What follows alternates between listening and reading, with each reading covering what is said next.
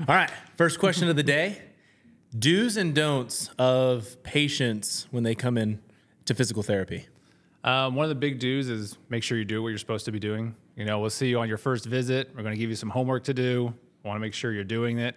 The only way for us to gauge whether or not things are going to be helpful for you is the fact that you're doing what you're supposed to be doing. Okay. Don't lie to me about doing it because you're going to be tested usually. And if you pass the test, great. If not, then we end up spending a lot of our time going over that same stuff that you should be working on at home and not allowing us to do the things we want to be doing in clinic. Sure. Don't whine about it. Don't whine about it. Okay. There is going to be some discomfort with it. We usually give you guidelines and directions as to what is acceptable types of pain or soreness or discomfort. But also at the same time, don't not tell me about pain that you're experiencing. Tell me about those things that you're experiencing, and if we need to modify and adjust what we're doing, then we can modify and adjust it so that it's going to be more efficacious in your treatment and you're going to be able to progress the way we want you to progress. So when you say don't whine, you're meaning like, oh, I don't want to do this exercise. It's not that, oh, this hurts, right? Like you need to know that. Yeah, I want to know. I don't want to do that. Sure. Or, sometimes we get patients come in, it's like, oh, I don't think this is going to help. This is not, kind of whining about, the feelings that, because they may be coming in, somebody who works out in the gym quite a bit. Sure. They do a lot of heavy lifting. They're pretty familiar with exercise. Then we have them do some smaller stuff, just build some foundational principles or foundational strength on core muscles or, whatever muscle in their body we want to address. And they think it's small time. Yes. And they don't want to do it. And so, when you come to therapy, trust the professional that's evaluating you, seeing where your weaknesses are, seeing where your deficits are, and then allow us to treat you in the way that we feel is going to be best for you. Okay. Give your feedback, yes, but, Sure. No, I totally relate to the, starting slow and you're just like, oh my gosh, I know I can go. I know you just told me today that I can run in 4 months after surgery. And I'm like, I think it's 2. Okay. So guys, welcome to the All Sports Best podcast. Really appreciate you for checking out the show. Today we have Ben Freston on, a physical therapist over at Carlsbad Physical Therapy. And we're going to talk about a lot of different things. And one of the reasons that I met Ben was because of an ACL reconstruction surgery that I had. And so he's actively treating me for that. So full disclosure, so there's no liability on you. No HIPAA. Exactly. All right. So actually I wanted to start, this part of the segment with naming a method and you telling me whether you think, or you've seen it work or not. Okay. So float tank. I've not seen it. It's not something we have here locally. Any of my clinical internships we've had didn't have access to anything like that, so I haven't seen it. I understand the principle behind it, but I haven't looked into the research much on it at all because of the unavailability here in this area. So Cryotherapy is effective. There's a lot of research on it that supports it. We talked a little bit earlier. I think there's somebody in town that has a cryotherapy pod. And can be really helpful in that healing process, especially with those acute inflammatory issues that people experience on a regular basis. Okay. Cupping. Cupping is good research on that to be effective in help restoring blood flow to certain areas, reducing trigger points in muscles, tightness, things like that, and helping to increase the metabolic process of the muscle. So it's effective. Okay. I don't know if anybody can see it, but I have it on right now. KT tape. KT tape is effective. There's a lot of research that supports that and backs that up. Really interesting. The guy that invented it was a chiropractor. Okay. And has become well known. And a lot of different courses for KT taping. A lot of different other brands that are out there as well. You got Rock Tape is another big name that's out there. But efficacious. It's helpful. You see, if you see athletes in the Olympics wearing KT tape, you can probably assume that there's some research that backs that up. Yeah, and supports that makes sense. Yeah, might be one of the most redundant brands I've heard of. Yep. Kinesiology tape, right? Yeah, isn't that what exactly? it is? Yeah. Okay, dry needling. Dry needling is very effective. There's a lot of research that backs that up and supports that. Very similar to one that people have heard, or more commonly known as acupuncture. Okay. Years and years of research that supports acupuncture. More recently, we've been getting more research that supports dry needling in our field, and because the administration wouldn't allow us to be reimbursed for dry needling because all the research quoted acupuncture and not dry needling exactly. And so the research is now caught up. We're now able to be reimbursed for the dry needling as well. So what you're doing is being recognized essentially. Yeah, so it's now being recognized as being efficacious in the treatment and helping to reduce the symptoms and help achieve what the objective is of that treatment. It's called dry needling. It's like you put a needle through the skin. Mm-hmm. Is there blood that comes from that? So the needle is like an acupuncture needle. We use acupuncture needles when we do this. There's no opening. It's not like a hypodermic needle or anything like that. Nothing's being injected. Nothing's being drawn out. Some people will bleed a little bit when you take it out, but because the needle's so small, the bleeding resolves really quick. You usually just apply a little bit of tissue and a little bit of pressure, and within 3 seconds, it's gone. Okay. Usually no bruising associated with it as well.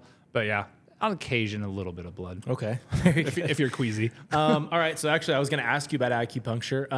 Chocolate milk as a source of recovery. I've heard of chocolate milk way back when as being a recovery source after, a good workout or something like that. I hadn't really looked into any of the research, yay or nay, as to whether it's effective or not. Again, I understand the principle behind it. There's supposed to be a ratio between carbohydrates and proteins to help replenish your body from what you're depleting during activity and exercise.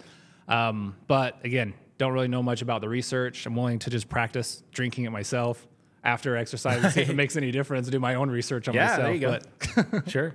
And then the last thing is one of the more viral things that's going on right now is ice baths. Ice baths are good. Very similar to the cryotherapy. It just usually takes a little bit longer to cool the body tissues deeper down using an ice bath. Sure. You feel it probably a little more acutely doing an ice bath because of the moisture that you're getting. It seems to be a little bit more intense than the cryotherapy itself. You're only in the cryotherapy for 3 to 5 minutes, whereas an ice bath, you're looking 10, 15 minutes in there, so it's a little bit longer. And it hits your skin longer, hits your skin. maybe? Yeah, and again, the contact of the fluid on the skin versus the cold air on your skin is a little bit different in your body's response to it. So, going back to actually the first question, I forgot to finish with the do's. Like, what makes a really good patient in physical therapy? Like, maybe 3 things that you would say, I love it when my patients do their homework. Okay. Do it well. And they ask questions. They're inquisitive as to the process of what we're going through. And they are willing to try the things that we give them. Okay. Kind of go into therapy with an open mind. Because there's sometimes that patients will question us, and appropriately, where if we're having them do a certain exercise and we have an objective in our mind that maybe not have been expressed to them as to why we're doing this, to ask, why are we doing this? If the problem's my back, why am I doing this stuff with my arms? Sure. Or if my neck is the problem, why am I doing this stuff with my arms? There's reasoning behind what we do. And if you're not asking, then sometimes we may miss that opportunity to educate somebody on how they're going to improve off of this. And it helps give them a better buy-in to what we're providing to them. If the patient can buy into what's being provided to them, they tend to have a lot better outcomes than if they're going to have a negative outlook to it and just kind of always question things negatively, not as asking questions positively. Sure. All right. So to get into physical therapy, it's not just injuries. It's, other things that kind of happen out of the blue. But injuries are the more fun things to talk about, right? Yep. So are there some injuries that you look back on? And of course, we won't say names or anything like that, but are there any things that you've experienced that you're like, whoa, this is crazy, or the circumstance of how it happened? Yeah. One that comes to my mind in particular is during one of my internships during PT school. I had this young lady who had experienced a traumatic brain injury in a motor vehicle accident. And she's pretty much dependent on her family for 100% of the things that she's doing. She's able to breathe just fine, but they're feeding her, they're bathing her, they're moving her. And so a lot of the stuff that we were doing is more just restoring as much mobility through her joints as possible. Because she's not able to voluntarily move, things stiffen up, they tighten up, which in turn will cause pain later on. And if we continue to let that go. And so a lot of that was just mobility, just kind of getting her moving as much as we could, restoring motion through the joints of the hands, elbows, wrists, shoulders, hips, knees, everything. Super sweet as could be. She was just always happy and upbeat. But those are the cases that are kind of hard to see and deal with. Yeah. Knowing that the chances of any type of recovery based off of that level of trauma to the brain was, I mean, by the time I'd seen her, she'd been in this condition for probably a couple years already. So the best opportunities for any neurologic injury is usually within that first year. That's where you're going to see the most recovery. And if we go beyond that point, the chances of any type of recovery are less. Sure. Another gentleman that came to my mind ended up having to have his left arm and leg amputated. And so when I saw him, he still had what's called a wound vac on his upper extremity. That's just kind of helped keeping things clean, drawing out the extra fluid and stuff that's going in there so he doesn't get infection. Is it like a machine? Yeah. Okay. Yeah. So there's a little hose that's kind of attached there. It's towel taped up, and it's essentially sealed with the tape. So there's no air that's getting to that area necessarily. It allows that to keep a clean environment so that the tissue can heal properly without getting infection or chance of infection. So he had that on his upper extremity. His left lower extremity had the amputation. The incision was healing well. Everything was fine. So really the objective, what we were doing is trying to get him as mobile as much as possible. This is before he got a prosthetic leg. So we're working on maintaining as much mobility out of his hip joint as possible. What will happen after these amputations in lower extremities, if you don't move enough, hip joint tightens up, knee joint tightens up. It depends on where the amputation is. His was above the knee, so we're looking more at his hip. And if his hip joint tightens up in a bent position, walking is going to be a real problem when we get the prosthetic leg on. Yeah, okay. And so a lot of that's maintaining that mobility, watching the incision healing process, managing the stump swelling that's going on there, because we want to try and get that as small as we can, as fast as we can, to keep the swelling out there, because then as they start fitting him for a prosthetic, that stump size is going to make a difference. Yeah, because as it continues to reduce in swelling, then you're going to have to change out the prosthetic leg on a regular basis. And so a lot of that management early on. But again, this guy was super cool, super nice, very upbeat, positive attitude throughout the whole therapy, just very gracious in the services we were providing him. And it's really kind of neat and eye-opening, I think, for us as therapists, but also as other patients that are in there when they come in for their issue, right? Everybody's got, their own problems, their pain, and not to, take away from their experience of pain, but, sometimes it's kind of an eye-opening moment for them to realize maybe mine's not as bad as I think it is when they see something like that. And it really helps when that other person does have a positive attitude and they're just upbeat. It's like, okay, this person could be really cool about what he's going through. Is like, I can make sure that I'm pretty cool about what I'm going through too. No, that's a really good way of looking at it for sure. No. Okay, so I actually had heard a story of somebody that came out of knee replacement, falling, and I mean, it was pretty rough. Do you have more info on that? So this individual, this is actually before my time here. Somebody that I would work with before was telling me about this incident. It must have happened probably about a year or so before I got here. But he was saying that this patient, very first day coming in for therapy to get evaluated right after having a knee replacement, which with us, usually what we do is we see a patient about 2 to 3 days after their knee replacement. So it's pretty fresh. Okay. And so this guy is getting out of his car, coming in. He falls down right by his car out in the parking lot and splits his knee wide open. Oh, man. The therapist at the time helped get him in there, try and clean things up. He calls the doctor right away, the surgeon, and tells him, he's like, hey, this patient had fallen down coming into our clinic. The knee is split open. And the doctor tells him, okay, well, clean him up, make sure everything's looking good, maybe send him down to the urgent care. He's like, no, you don't understand. He's like, I can see the serial number on the prosthetic that you used. I'm not sure if it was really that bad, but he's saying that he could see down into the knee. And so the surgeon at that point said, okay, send him on back to my office right away and we'll get it. And so he got fixed up. Long story short, he recovered just fine. Oh, good. He was able to get full recovery out of it. Pain had gone away ultimately after all that was said and done. But yeah, unfortunately, circumstances happen like that. And I think the more we can kind of address those things in an appropriate professional manner, the better the results will be afterwards. So absolutely. All right. So in my experience, in college, I had a chance to work with athletic trainers. Now working with you guys over at Carlsbad Physical Therapy. One of the things that I think I value more than some of the things that maybe I should value more is the social aspect. Just being able to, talk to people. You're going through something that isn't super easy at all times, but having somebody that's good to talk to, how huge is the social aspect of physical therapy? That's a very big thing. I mean, again, you're kind of there, you're commiserating with other people that are there with similar experiences, right? You're all kind of dealing with some level of pain, discomfort, injury, rehab, whatever it is that you're going through. You're all experiencing kind of similar thing. And to kind of have that team of people there with you makes it easier for the patients, I think, to handle the recovery process. They have a support group that's there all the time. And, I've had a number of patients actually become friends with other patients, and they start calling and texting each other outside of the clinic, meet up and do stuff. Oh, that's cool. So it kind of builds some friendships there. Being a smaller community, a lot of people know each other in there. So it's almost kind of like a meeting place, not like your local bar, but yeah, but sure. It's a meeting place for the people. And there's been other cases where this is sometimes the only contact they have outside of their home. We've had some people that are not term as shut-ins, people are kind of like confined to home, whether it be due to some illness or, really, very weakened, they can't get out and ambulate or mobilize very well. Sure. And so they're just kind of stuck at home. And so in those cases, this becomes kind of a way for them to get out of the house, communicate with other people. And I like to brag about our group. We have a really good group of therapists over there. Everybody's really open, upbeat, happy to see everybody.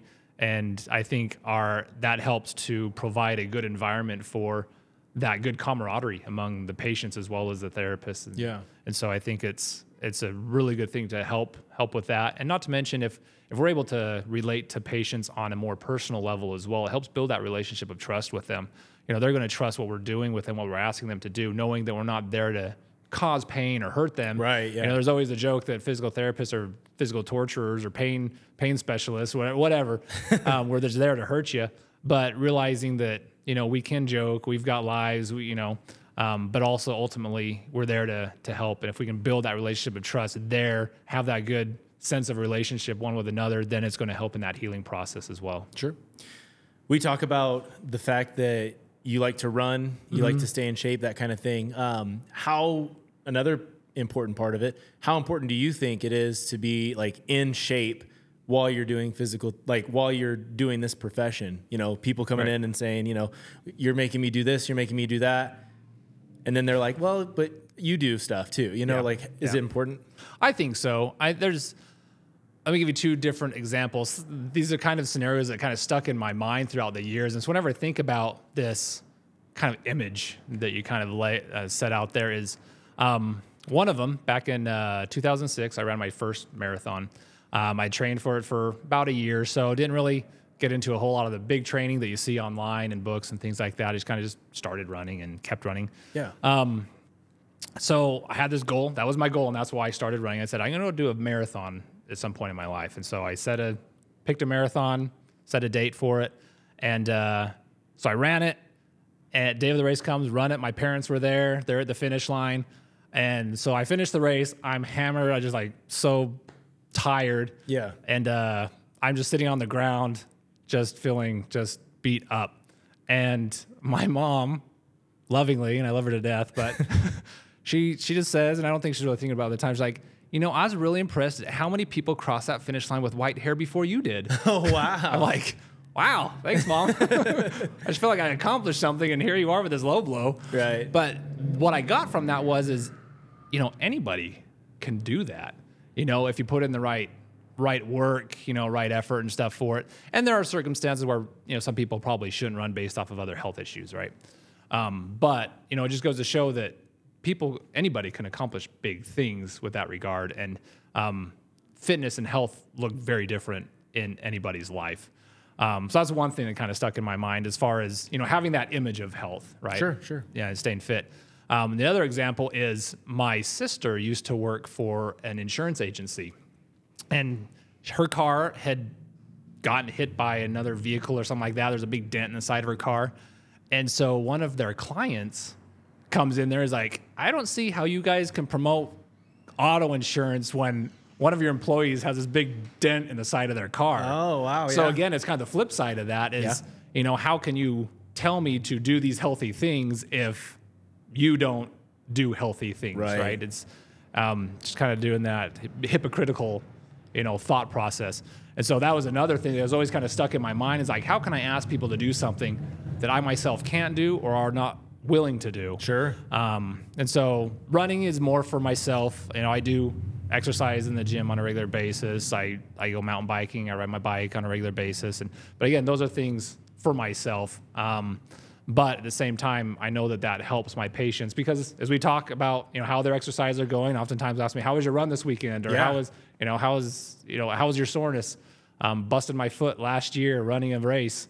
And so I was in the clinic hobbling around on crutches for a couple days, and then just in a boot for, 6 weeks. And so they got a kick out of it. I think if I would have had my surgery at that time, I would have requested another therapist. I'm just kidding. Like, this guy's broken. I want the other guy. I don't want to give him therapy too while I'm doing it. But I mean, it just goes to show that, and everybody that I work with, fortunately, they all have their own kind of like exercise routines that they do. They all look very different based off of, what their objective is and what they want to accomplish with their own health. So, but I think it's a very important thing. I'm sure you guys see athletes from the high school, people that are, or kids that are, I don't know what it is, but it seems like lately ACLs have become huge on getting injured. Yeah. In baseball, UCLs, strains, things like that, shoulders. What would be some things that you would say, hey, I want to just generalize a prevention method for athletes? Like, don't do these things, or do these things so that you can stay healthy and stay on the field or the court? Okay, that's a good question, because as you mentioned, it's something that has become a big issue. And, one thing that we had noticed these last couple years, everybody hates COVID and bringing up COVID, but one thing that we had seen and experienced from that is a rise in ACL ruptures from athletes. And a lot of that was because they weren't able to do sport-specific exercise. I know a lot of them were in the gym and they were exercising on weight machines, things like that, but they weren't out there doing drills. They weren't out there. They weren't in like a competitive mode. Yeah, exactly. So they weren't going at 100% their normal speed, or even 80% of their normal speed, because they weren't out there doing agility drills. They weren't out there sprinting. They weren't out there, doing those things because they couldn't. They were restricted. And so when that first season came along, they'd been strong because they were in the gym lifting weights, but they weren't out there. Especially I'm thinking of football, because that's usually where I see the most ACL injuries is from football, is pivoting and cutting. The time that your foot is in contact with the ground, and then you have somebody come and contact you from the side, or you just pivot and turn wrong. If you're not doing those types of drills on a regular basis, there's going to be weaknesses. There's going to be deficits. Weight training can only get you so far. You need to work the speed. You need to work the agility. Fundamentals is big. Injuries that occur more in particular with the young females is landing. Volleyball players, even soccer players, things like that. If they're landing wrong, that's going to usually cause an injury, whether that be a meniscus, whether that be an ACL, or both. And that you can build that from just repetition. Jump. Repetition, but also adding something we call perturbation training in there as well. So as they're coming down for a landing, you kind of give them a little bit of a nudge. So they're having to kind of compensate or adjust for that landing a little bit better. And so we can grade that level of training with them so that they become more accustomed to that. Their body can adapt to those types of stresses being placed on the body. But if we're not getting those fundamentals in there, the landing training, the speed and agility, all those things, then injuries tend to occur. Because you can't get a guy that just comes straight out of the gym and have him run up and down the basketball court or running out on the football field. And, he's going to be at a more increased risk of injury if he hasn't done any of that other type of particular training for those events. I know there are some things like knee braces for football players to help prevent ACL injuries, things like that. So there's some stuff that's out there.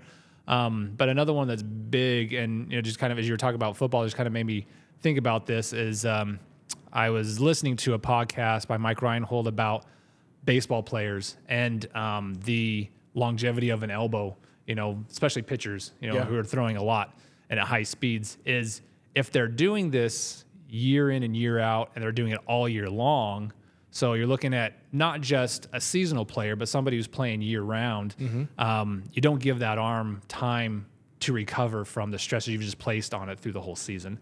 One thing they kind of emphasized is, more and more we're seeing kids that are specializing in one sport only at a very young age. And what's happening is they're they're not developing other skills and the talents, and developing the strength in other parts of their body to compensate or address these weaknesses they might develop over time from doing the same thing all the time. And so, you know, what they're talking about with this baseball is they don't have time for those ligaments in the elbow to heal up just right, those muscle tendons in the shoulder to recover just wider right, and, you know, strengthen it properly in the off season. And so looking more at diversifying what you're doing is helpful. I know that there's a lot of people that, you know, want their kid to specialize in one sport. It's like, okay, this is it. Football is your sport. Right. This is your ticket. Right. And so you're going to play this during the fall. You're going to play it during the spring. You're going to play it during the summer. And, you know, you think about what happens to the body if it continues to have the same heavy stresses on it on a regular basis. It tends to wear them down. Yeah. Not to mention it leads into another problem of burnout. You know, how many kids burn out from a sport by the time they're done with high school because they've played that one sport from middle school or even elementary school all the way up through high school. And now they just can't do it anymore. Oh, I've seen and it a so lot. Yeah. The diversification of sports and activities helps prevent more of that burnout. You know, because at that point they could realize, okay, I really like basketball, so that's what I'm going to stick with. Or I really like tennis, or I really like, you know, football, or I really like volleyball or soccer, whatever it is. You know, they can choose at some point to, okay, this is going to be my sport, but making sure you have proper time for healing in the off season. I always think that's interesting because we talk to kids all the time about what do you want to do with your life? Like, what job do you want? You know, and I would say most of the time they change that throughout the course of college, maybe even after college. I know I did. I'm still doing it, you know, but they're 10 years old and they know what sport they're going to do for the rest of their life. Right. So it's like, can we find a way to influence them in another way to go, let's do more. Right. Or try more things. Right. So prevention in the sport, you talk about like the training aspects. Is there any like cheat codes that you have for us? Like you should eat more of this, you know, this is better for inflammation, or this device, if you buy it, you know, after games, use it, and then it's going to help you stay strong or healthy. I don't think there's necessarily any cheats because nothing's actually going to make you better, faster, stronger than actually doing the activity, right? Yeah. But I mean, you know, there's a lot of stuff that goes into the nutrients and things like that. I'm not going to claim to be an expert with nutrients or anything like that. But you know, having your appropriate proteins and stuff, those are the building blocks of our body. If we're tearing them down on a regular basis through our activity and our sports or activity, you know, whatever it is that we're doing, we need to make sure we're replenishing that, we're rebuilding that. Carbohydrates is the main source of our energy, right? If we don't have good carbohydrates being placed into your body, then we're fueling it with garbage. You know, it's if you go to the gas tank, you don't want to put water in your gas tank. You don't want to put sugar in your gas tank, right? You want to put the right type of fuel, the right grade of fuel in there to optimize your performance. So cookies and cake, stuff like that. So those types of sugars, those types of carbohydrates is like pouring sugar in your gas tank, right? You're just going to ruin your engine. You're going to ruin your body. And so there's the right types of carbohydrates, the right types of sugars you want to be putting in there. But then there's also anti-inflammatory foods, things like that. You know, cinnamon's anti-inflammatory, turmeric is helpful. So some of those natural sources there. And one of the diets that claims the most in being anti-inflammatory nature is your Mediterranean diet. Okay. So a lot of good foods that are there. I'm not going to say that you have to eat Mediterranean food. But what are some examples? Some is like a nice pasta dish, you know, not heavy on the carbs with the pasta, but like with some shrimp and tomatoes, olives, artichokes, things like that. Those kinds of things help in that inflammatory reduction process. So if we're looking at chronic pain, chronic inflammation, something like that, getting into a diet, something like that is going to be more helpful versus getting a lot of carbs, a lot of sugars, things like that are going to that tend to have more of an inflammatory response in our body. Okay. And so if we're dealing with injuries, we don't want to feed that inflammatory response. We want to kind of kick it to the curb if we can, as much as we can. So, okay, I'm going to flip it. So instead of prevention, you were talking about like sugars and those types of things. What else would like push more inflammation through your body? Is alcohol a part of that? Is there other things that are... You know, I don't drink alcohol, so I don't know. Okay, yeah. And I'm not as familiar with the alcohol part of that. Other than the fact that I know it's not good calories that you're putting into your body. They're empty calories. And so, again, calories are that fuel source for our body, making sure those calories are good sources. Again, you're coming from your proteins, your good carbohydrates and things like that. But I wouldn't recommend somebody drinking and going out for a race or anything like that. It's probably not going to go over so well. Yeah. In fact, there was a race that me and some friends were doing out in Napa Valley in San Francisco area, and me and one of my teammates were waiting for another one of our teammates to come into this checkpoint, and this other guy comes around the corner. He has to step off to the side of the road, starts vomiting, gets going a little bit further, about another 10 feet, vomiting on the side of the road again. And this other guy that's standing next to us is like, that's the result of partying the night before and drinking and not training appropriately. Yeah. So, I mean, again, if you want your body to perform the way it needs to perform, put the fuel in it that's going to get you where you need to go. I want to talk about my injury, ACL tear, reconstructed through surgery and all that stuff. Could you give me the like super Cliff Notes version of like what happens when they reconstruct an ACL? So there's different types of material that they use for the new ACL, right? So in your case, they used a quad tendon. So that's the tendon just that attaches to the top of your kneecap, goes up into the quad muscle. They utilize that. They can also use the patellar tendon, which is a tendon just that attaches to the bottom of your kneecap and attaches down onto your shin. They utilize that. That's one of the more common ones they do for younger athletes, at least in this area here. Hamstring is another one. They take the hamstring and another muscle and they kind of braid that together. They also will use cadaver graft. So they'll take the Achilles tendon from a body, a donor body, and utilize that. There's pros and cons to each one, as you can imagine. And, with the Achilles from a cadaver, that's not your tissue. So, there is potentials for rejection in those cases, but they've really reduced that with their methods for like sanitizing the body tissue and things like that. And, so yours, they took a part of your quad tendon, they kind of take the middle portion out of it. So not taking like a whole side or anything like that. It's not taking the whole tendon, just a small section of it, and that will regrow over time. And then they go in, clean out the old ACL. They cut those pieces out that are still kind of floating around in there, drill a hole through your femur and your tibia, and then they'll thread the new tendon through, and they'll anchor it down on both sides so it now stays in place. And they have to make sure the orientation of it's right, so they have the right, they can put the tension on it. It's going to be as normal as they possibly can. So you back up, and then there's certain protocols that you need to follow to maintain good healing process, make sure we're avoiding putting extra stress on that quad tendon. So, you taking the quad tendon or even the patellar tendon initially, there's activities that we avoid where we're loading the quad too much, because then we can start creating injury in the quad tendon now. If we're loading that too much too soon. So there's a kind of a healing process we go through. So as you know, we've kind of told you certain things you can't be doing. Yeah. Can't be going and running till, like we say, that 4 months, and can't really be doing squatting and things like that. When does squatting typically like come into play? We're starting looking at that close to like 7 to 8 weeks. Body weight? Mm-hmm. Okay. Yep. And so we'll get into that, in another month almost. Yeah. But yeah, so again, there are protocols that, based off of all the research that goes into it, where we can start kind of hitting some of these milestones. But that being said, some of the best practices of ACL rehab is going more off of this like task-based functional improvements. So if you were to still be limping when you came into the clinic, even though I can now time-wise progress you to a certain point, I may still hold you back until we get good walking mechanics. Okay. Because that tells me there's still a deficit somewhere. We need to address that deficit, clear that up, and then once we have good walking mechanics, okay, now we're clear to start doing this next progression of activities. Yeah. And so some people are kind of fixed on the timeline. I try to let my patients know that it's not necessarily timeline-based, although we do like to go along that. But if I'm still seeing those deficits in your recovery, I may hold it back a little bit till we've mastered that task, and then we can move on to the next ones. Sure. And there's usually criteria that we need to meet in order for us to move on to the next phase of rehab. Okay.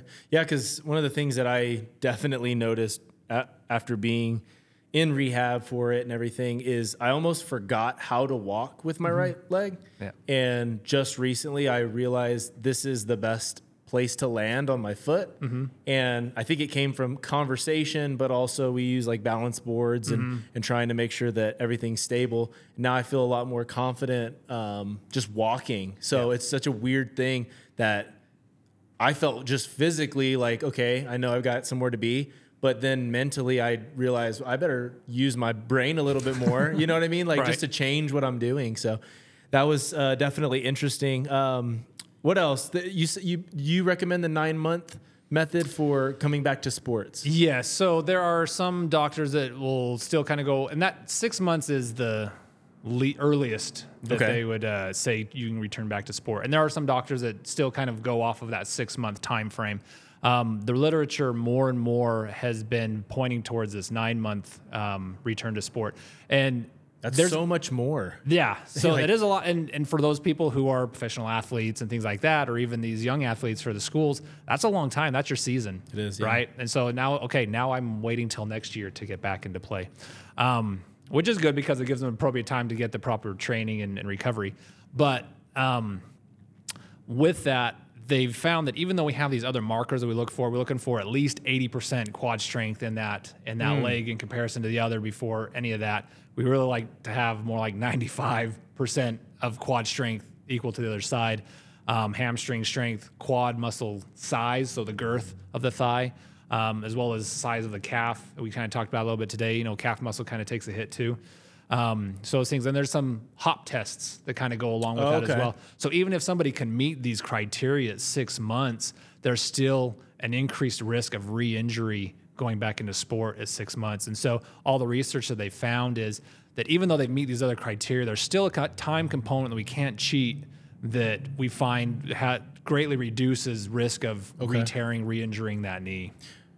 And going away from that knee to the other knee, is it an increased risk because it's been doing so much to take care of the other one? Not necessarily. No, it's just strengthened. It's fine. Yep. Okay. Yeah, as you've noticed, a lot of the therapy includes both legs, right? So we're getting just as much strengthening on that leg as we are the other. The idea is we're just trying to get this right one to catch up to the other, ultimately in the end. And so when we get to a little more of the agility stuff, maybe some bounce, we start getting to some single leg stuff, then that's where we kind of bias the right a little bit more than the left. But a lot of the training goes into both sides. And so it gets just as much training as the other. And so you're learning those fundamentals, you're learning those mechanics on the unaffected side just as much as you are on the affected side. Sure. Okay. Yeah, for me, I mean, I'm super competitive. So what is the fastest you've seen somebody recover? I'm just kidding. I'm going to beat it by 2 weeks. Right. Challenge accepted. All right. So last part of the podcast today, I really wanted to get into some quick answers of things that you would recommend to help treat the following. Because I know a lot of people that maybe have these things, whether they, are watching it for this reason or they're just watching it to watch it. So anyways, things that you would help treat the following: headaches. Headaches oftentimes, in many cases that we see, result from issues with the neck. Okay. So treatments to the neck, and those treatments vary based off of kind of what's going on there. So really treating a headache, if it's not going to be resolved with ibuprofen, and it's something that's long lasting, get evaluated, get that checked out. Because again, there's some stuff that's going on in the neck possibly that might be causing that issue, and it can be a simple fix in many cases. So we'll treat it with therapeutic treatments, whether that be soft tissue massage, something like that. Trigger point, I'll do dry needling and stuff up through those areas as well. Sometimes you get some of those deep muscles that are just tight and not letting go, and that can cause some issues. Retraining movement patterns, posturing, things like that. People who tend to adapt more of this slouched posture more and more these days as we're working with electronics, we're on our cell phones, we're on tablets, we're on laptop, whatever it is, it tends to draw you into that more forward posture. So posturing is big for all of that. And then some general strengthening with posture. A lot of it's just kind of like educational, just kind of teaching some of that stuff. But in many cases, we do have people who have stiffness of the spine because they've adopted that posture for so long that now the spine is kind of stiff in that area. So you get stiffness up through the upper thoracic spine, up in the neck. And oftentimes you'll see people that have like x-ray results where their neck is kind of flattened out or in this like protruded forward position, and trying to restore some of that through some manual techniques that we use, some educational things that we teach them for homework. As part of their part of the therapy is to do their homework and make sure they're working on that. Okay. So just a lot of it's going to be behavioral education, behavioral changes they need to do.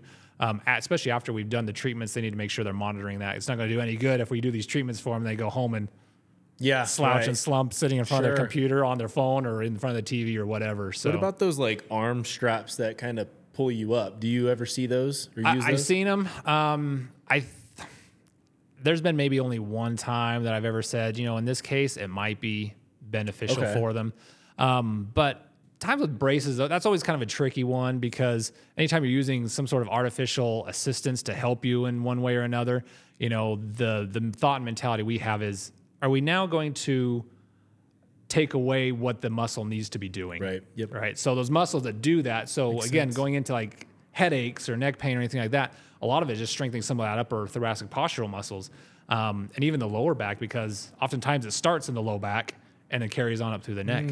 But if we can strengthen all those postural muscles appropriately, then it's going to have a lot more endurance, a lot more strength to do the tasks you need to be doing. And then again, as you're building that more of that awareness for the posturing, then it's going to help keep those muscles active and engaged a lot better than they have been. Okay. What about muscle cramps? Any, quick advice for muscle cramps? Muscle cramps, stretch it out, hydrate. Mustard? I've heard of mustard. I've never tried it myself, only unless it's on a sandwich. There you go. But pickle juice is another one that people will say. I don't mind a pickle on a sandwich, but drinking pickle juice plain seems awfully terrible. I tried one of those pickle juice snow cones. Oh yeah, and those are just nasty. Really? I don't like it. Holy I know smokes. other people that love them, but not me. Man. I had one bite and nope, I was good. But there's a lot of, because of the electrolytes and stuff that are in those, that helps to restore those electrolyte levels in some of those muscles that are over fatigued, that's causing them to cramp up in those certain circumstances. Dehydrated is going to be kind of another cause of that. So making sure you're rehydrating with water, with electrolytes, and other things like mustard, I guess, can help with some of that. Yeah. And then, soft tissue massaging, kind of roll that out. Foam rolling is always a nice thing for some of that stuff. When you kind of stretch it out a little bit, you don't want to, in the act of cramp, you may not necessarily want to be foam rolling it, but stretch it out a little bit first. As it's hurting at its worst. Exactly. So after you've kind of got it stretched out a little bit and it's now easing off, and then you can start getting to some foam rolling and start stretching that out a little bit better. Okay. And then some heat can kind of help with that a little bit as well. Joint pain, not from surgery, but just, my elbow's been hurting me. Something that might help with that. What do you see? Depends on kind of the origin of what the pain is, so you talk about joint pain, but oftentimes there may be a muscular component to that. So you talk about the elbow. Tennis elbow is a very common one. Golfer's elbow, another one.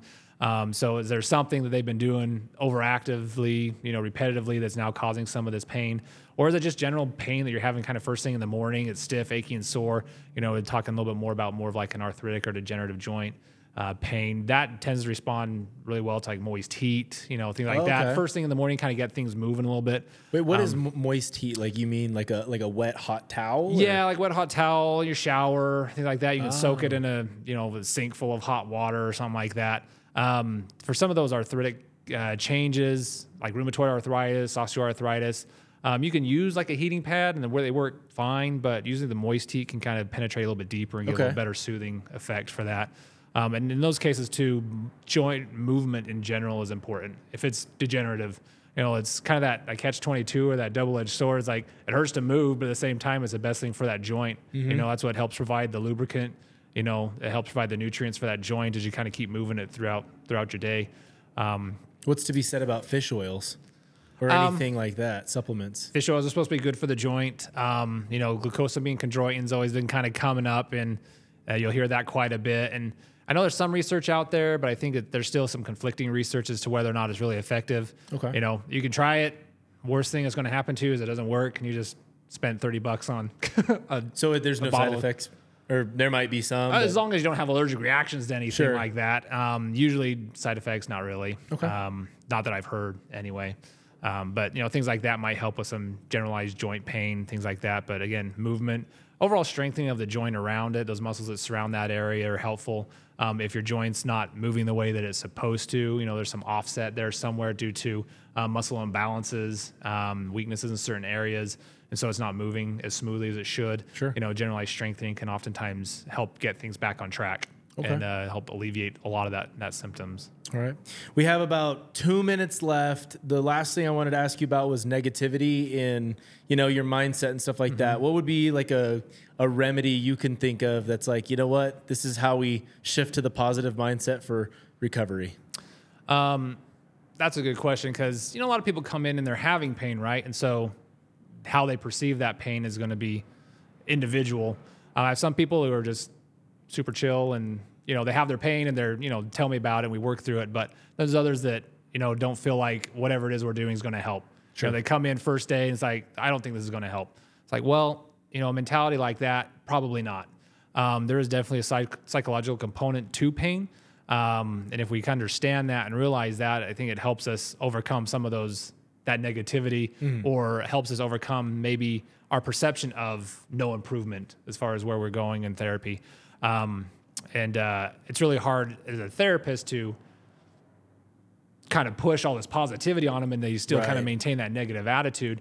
We always try to show them where their progresses are being made. I've had patients where I've treated them for a little while and, we're seeing huge gains, but then they come in like, I just feel the same. I just feel the same. It's like, I still hurt. And I think a lot of the times because that mentality is focused on the pain aspect of it, not necessarily what their functional capacity or abilities are. And so we oftentimes will have to break down, we show them through numbers, through measurements and stuff that we've done, feedback that we've gone as far as tasks they're now able to do, they weren't able to do 2 months ago, things like that. Try to feed that information back to them. They've kind of been feeding to us for a little while and let them know it's like, hey, you're making gains, you're improving, you're looking better, things are coming along nicely. And I think if we can help them see where they're improving, where they're making those gains, it helps them change that attitude a little bit more about that negativity toward what it is that we're doing, where they are in their recovery. And I've had a number of cases where patients came in telling me, I don't think this is going to work. It's like, I have all these things. They list off a whole shopping list of, diagnoses or comorbidities. And like, I don't think this is going to help me. And then we get them going. In some cases, day one, we see like an immediate change in what they're feeling. And then there's that kind of like that aha light turning on moment. It's like, oh, okay, well, and they've had a kind of a change around in that moment, have that buy-in to what it is that we're doing, that kind of change that perception from that negative to now more of a positive outlook. Sure. And you kind of going back to what you talked about, the social side of it too, is that environment that you're in with other people that are in those same situations, that can help with that too. Yeah. Again, having that support group that helps you through that pain or that discomfort or the experiences they're having. And you say, oh yeah, I felt that too, but just keep going, it gets better. And those kinds of things, I think, help change some of that negative personality type. And a lot of that, I think, is kind of the environment that you're in can make a big difference too. So okay. Awesome. Ben, thank you so much for being on the show. Really do appreciate it. I learned a lot. I feel like I had so many more questions for you. Maybe we can, I'll learn more about this soon, but thanks again. I really do appreciate it. You're very welcome. Thanks, Trey, for having me. Guys, tonight's podcast was brought to you by Lucky Bull Grill. Upstairs at the Lucky Bull Grill will be open in the new year, so definitely worth checking out, and some events that will be happening as well. So a big thanks to our sponsors. Thanks for watching the All Sports Best podcast.